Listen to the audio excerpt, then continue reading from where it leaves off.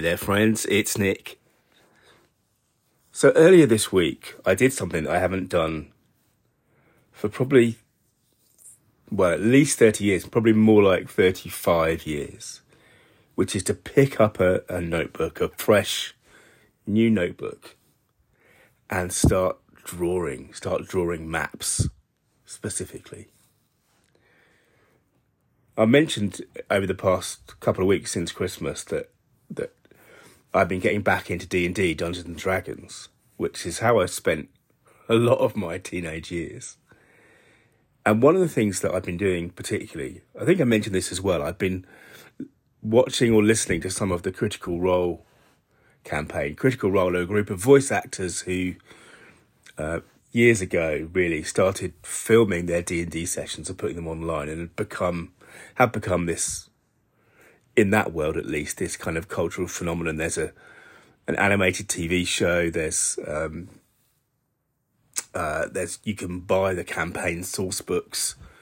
They've created this world, and when I say that, I mean that kind of literally.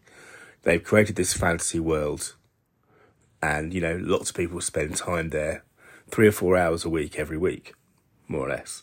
And one of the things that I've been doing while I've been listening to them is just sketching out maps, which is the kind of thing I used to do as a teenager. I'd be watching, Only Fools and Horses or something in the 80s, and sitting there with a piece of paper on the floor, probably with my mum and dad, just sketching out a map.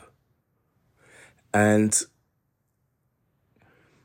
it's really unlocking something in me. And I've talked, over the past couple of months, I've talked about this idea of niching down towards the people who are already really engaged with storage. And of course, if you play Dungeons and Dragons, any kind of role-playing game, actually, in the 80s, we used to play that. We used to play Traveller, which was a science fiction role-playing game.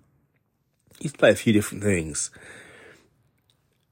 And if you're playing role-playing games, then you're already a storyteller. And this idea of map making really activates something in me. One of the things I've done this week, which has been really, really fun and quite exciting, but about business, is to create a map of the world I'm creating for my customers, for my clients. So I've got a fantasy map of my, if you like, my kind of journey. There's an island for my website. There's little islands for the email campaigns that you can get if you sign up for my newsletter. There's a landmass for the story course that I've created.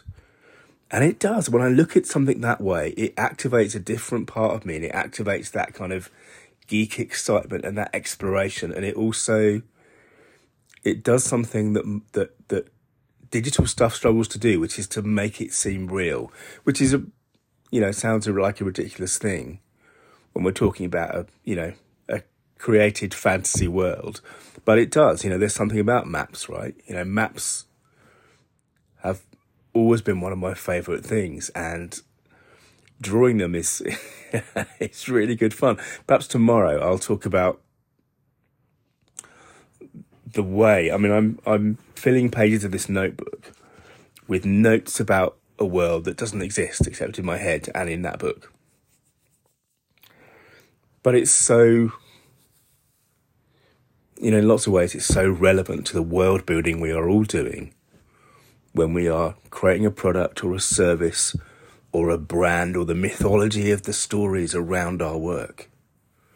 That's what we're all doing, right? We're creating a world and inviting people in, and actually